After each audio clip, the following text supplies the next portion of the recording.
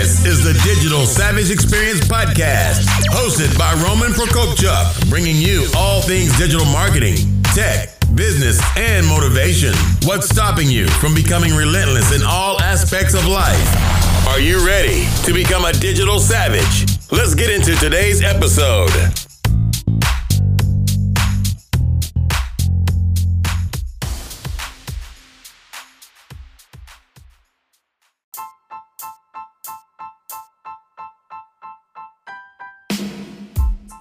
Hey everyone, this is Roman Prokopchuk, and this is the Digital Savage Experience Podcast. Today I have with me Michelle E. Dickinson. Michelle is a mental health advocate and workplace culture change agent, TED speaker, and author of a memoir, Breaking Into My Life. Thank you for joining me today. Thanks for having me on, Roman.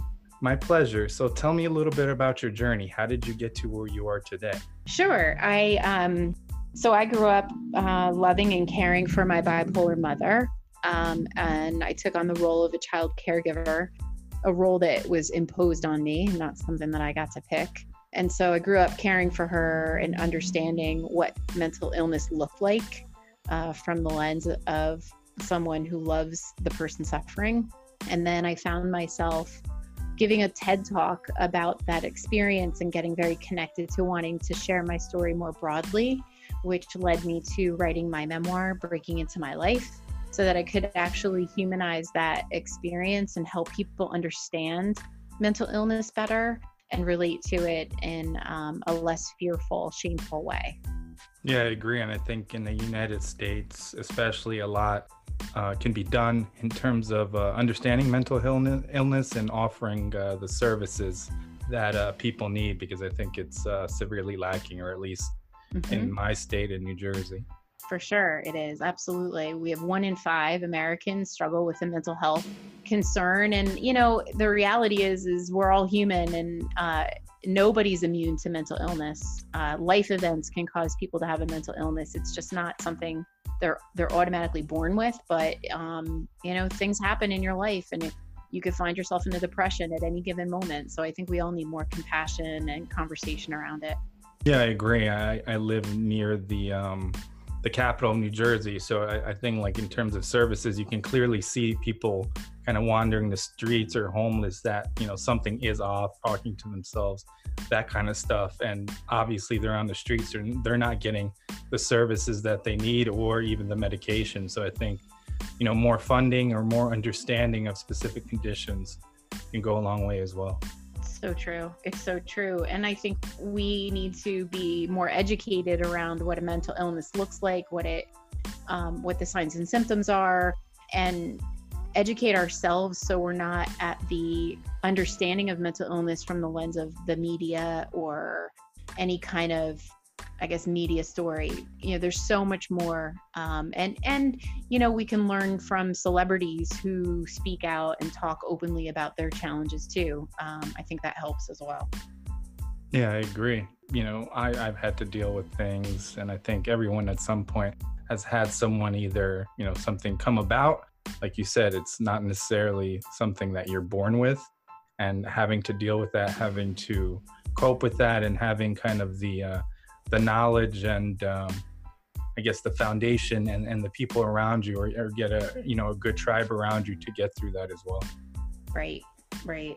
So not only do I have the experience of loving my bipolar mother, I actually experienced depression for the first time in my life. I was adopted. So, you know, it was a reality check that no one's immune when I was dealing with a life event of my own and got diagnosed with depression and had to navigate that. And simultaneously to that, I was helping my Fortune 500 company build the largest, fastest growing employee resource group for mental health to remove stigma in the workplace. So I like to say I had like this trifecta perspective on mental illness. It has given me a real, I guess, extensive understanding of the different lenses that you can experience mental illness. Yeah. Now, you being adopted, has that caused a depression in terms of, or you finding out? I don't know how that came about in your life. No, you know, my parents were great, and they always had me familiar with the term adoption. So it was nothing that was like revealed to me in my teens that was traumatic. I always knew I was adopted. I actually was fine mental health wise. Of course, I had the impact of caring for an abusive, emotionally, physically abusive person. But I think we all have our own stories from our childhood. But this was a life event that occurred when my marriage ended after 19 years, and I found myself depressed. So that was like totally separate. Yeah, and like you said, the kind of life-changing events, a death, ending of a relationship, things of that nature, will oftentimes, trigger, you just kind of give up, or you're mentally just exhausted and kind of let go. And it's important in those times as well to kind of find your balance. So true. Absolutely. Yep. Yeah, so my wife and I are foster parents, like we talked offline, and we're actually doing a foster to adopt, which came about us doing the whole infertility treatments, which we still are in the last 3 years, having 5 miscarriages. So getting hit with that emotionally over and over again, and it's and other things, deaths in the family and stuff like that, have compounded. And I've been trying to step back and stay mentally, I guess, sane, if you will, and positive in my situation and everything going on around me. Yeah, I mean, I know my story about being adopted. My biological mother was very young. She was 16 when she had me. So I feel very fortunate that she chose to give me up, because then my parents, similar to what you're up to, were able to adopt me, and I was able to have a good life. And I think there's just I think when couples have so much love in their heart, it doesn't necessarily matter how you're blessed with a child. My mom and my dad wanted one more than anything, and through adoption, there it was. And that's kind of led to some, heartache too. Our first placement, we had June 1st as we got licensed. 2 boys we had for a year, and we were told we would be adopting them, and they ended up being reunified with the mom after a year. So that was kind of a kick in the gut as well. But Sure. Wow. Oof. But anyway, so what motivates you to succeed? Well, it's such a great question. What motivates me to succeed? So my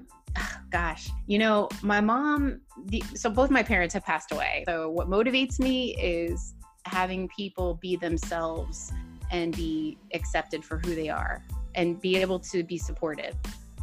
Yeah, I think it's important. I think it's important in professional settings, because oftentimes people get drained by those things and, are kind of forced. I mean, they can't leave it at the door, but bring it into the office, so which affects performance and, how you communicate with others around you. But I think knowing where someone is coming from and having the emotional IQ to understand that, people could be going through something, or every situation is different, is important as well. Yeah. And I think, the thing that I learned, unfortunately, in my situation was it takes a lot of courage for an employee with mental illness to speak up and honestly tell their boss that they're dealing with something invisible, right?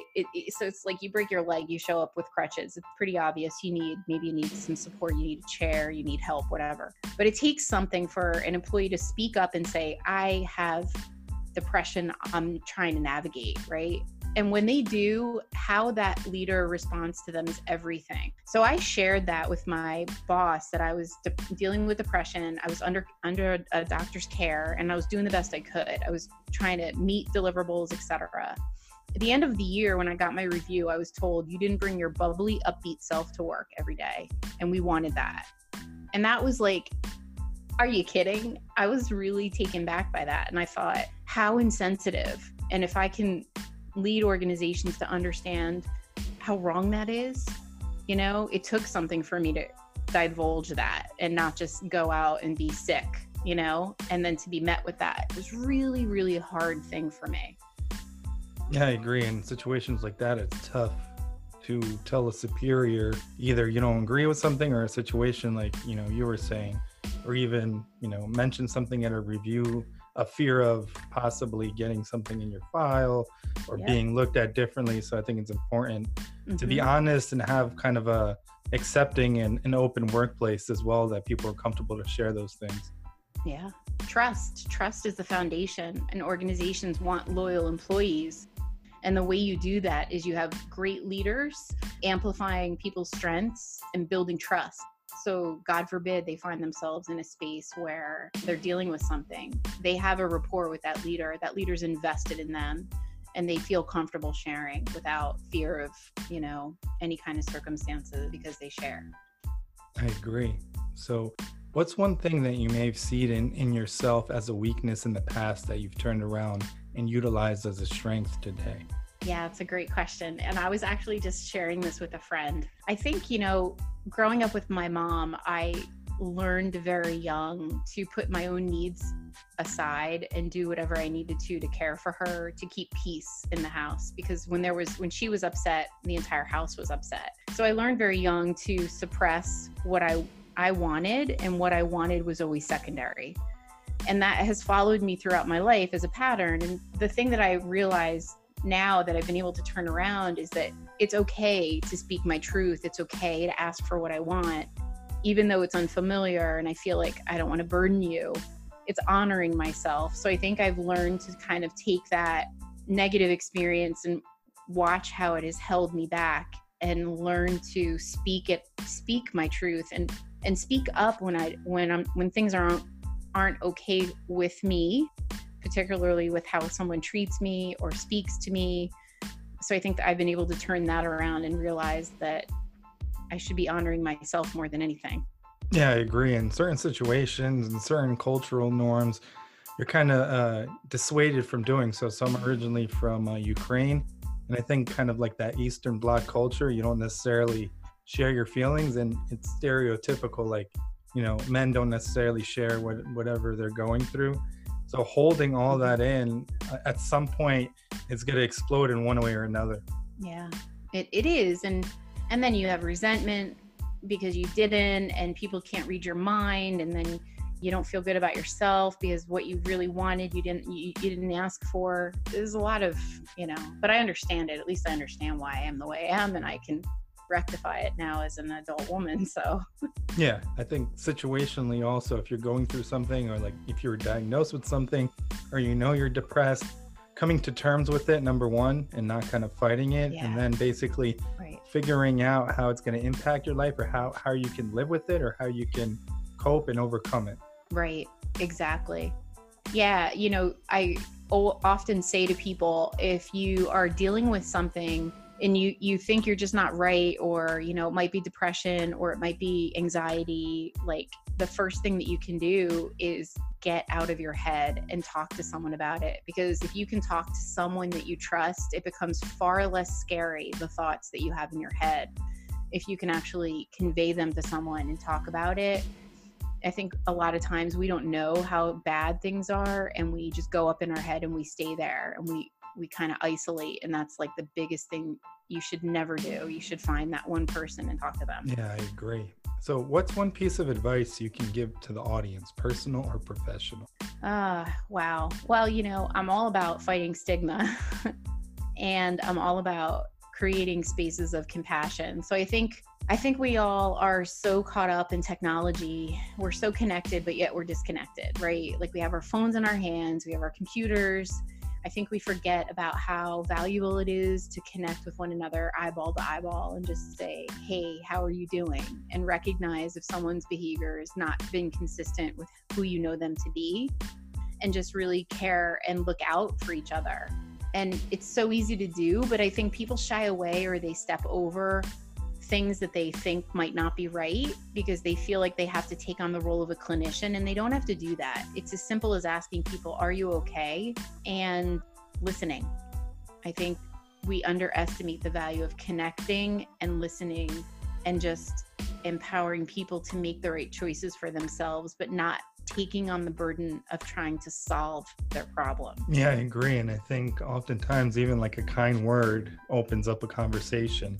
In terms of, good etiquette or being polite, people always ask, how are you today, even in the store, but they're looking for okay. Yeah. They're not looking necessarily to hear what you're actually going through. And I lost my grandfather during the time he had a stroke. He was in the hospital for 10 days. If I, got something to eat or whatever, and somebody asked, are you okay? And I was like, do you want the long answer, or do you want me to just say okay? Because, I'm dealing with this and it's tough. So I think it's kind of one of those societal politeness things that people don't necessarily want to hear.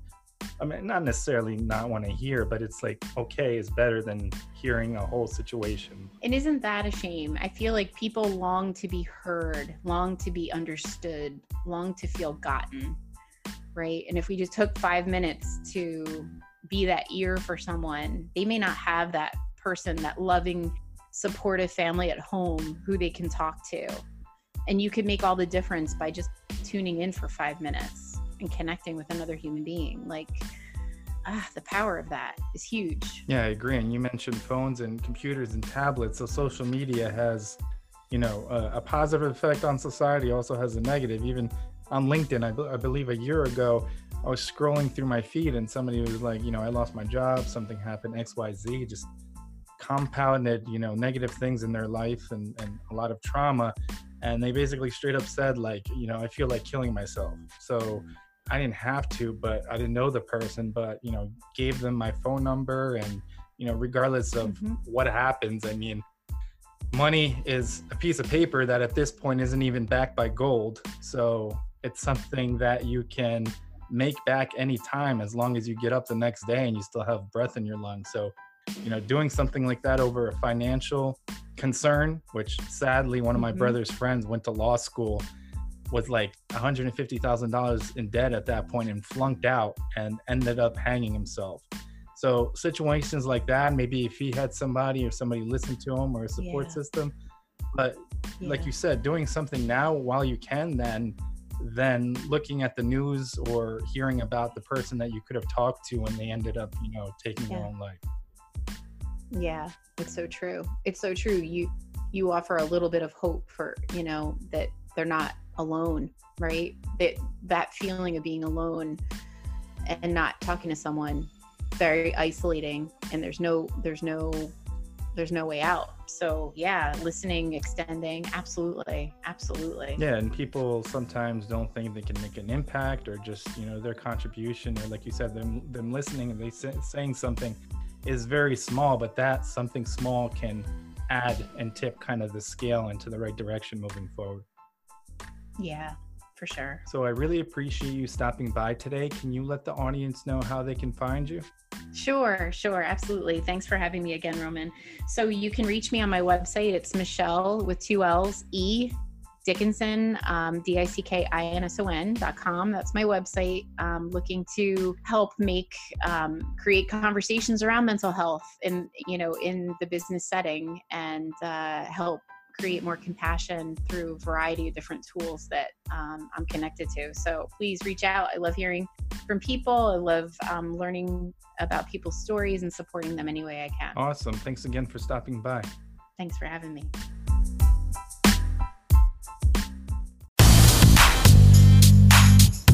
This podcast has been brought to you by Nova Zora Digital. Find out how Nova Zora Digital can help your company grow online. Learn more at novazoradigital.com. Until next time, all you digital savages.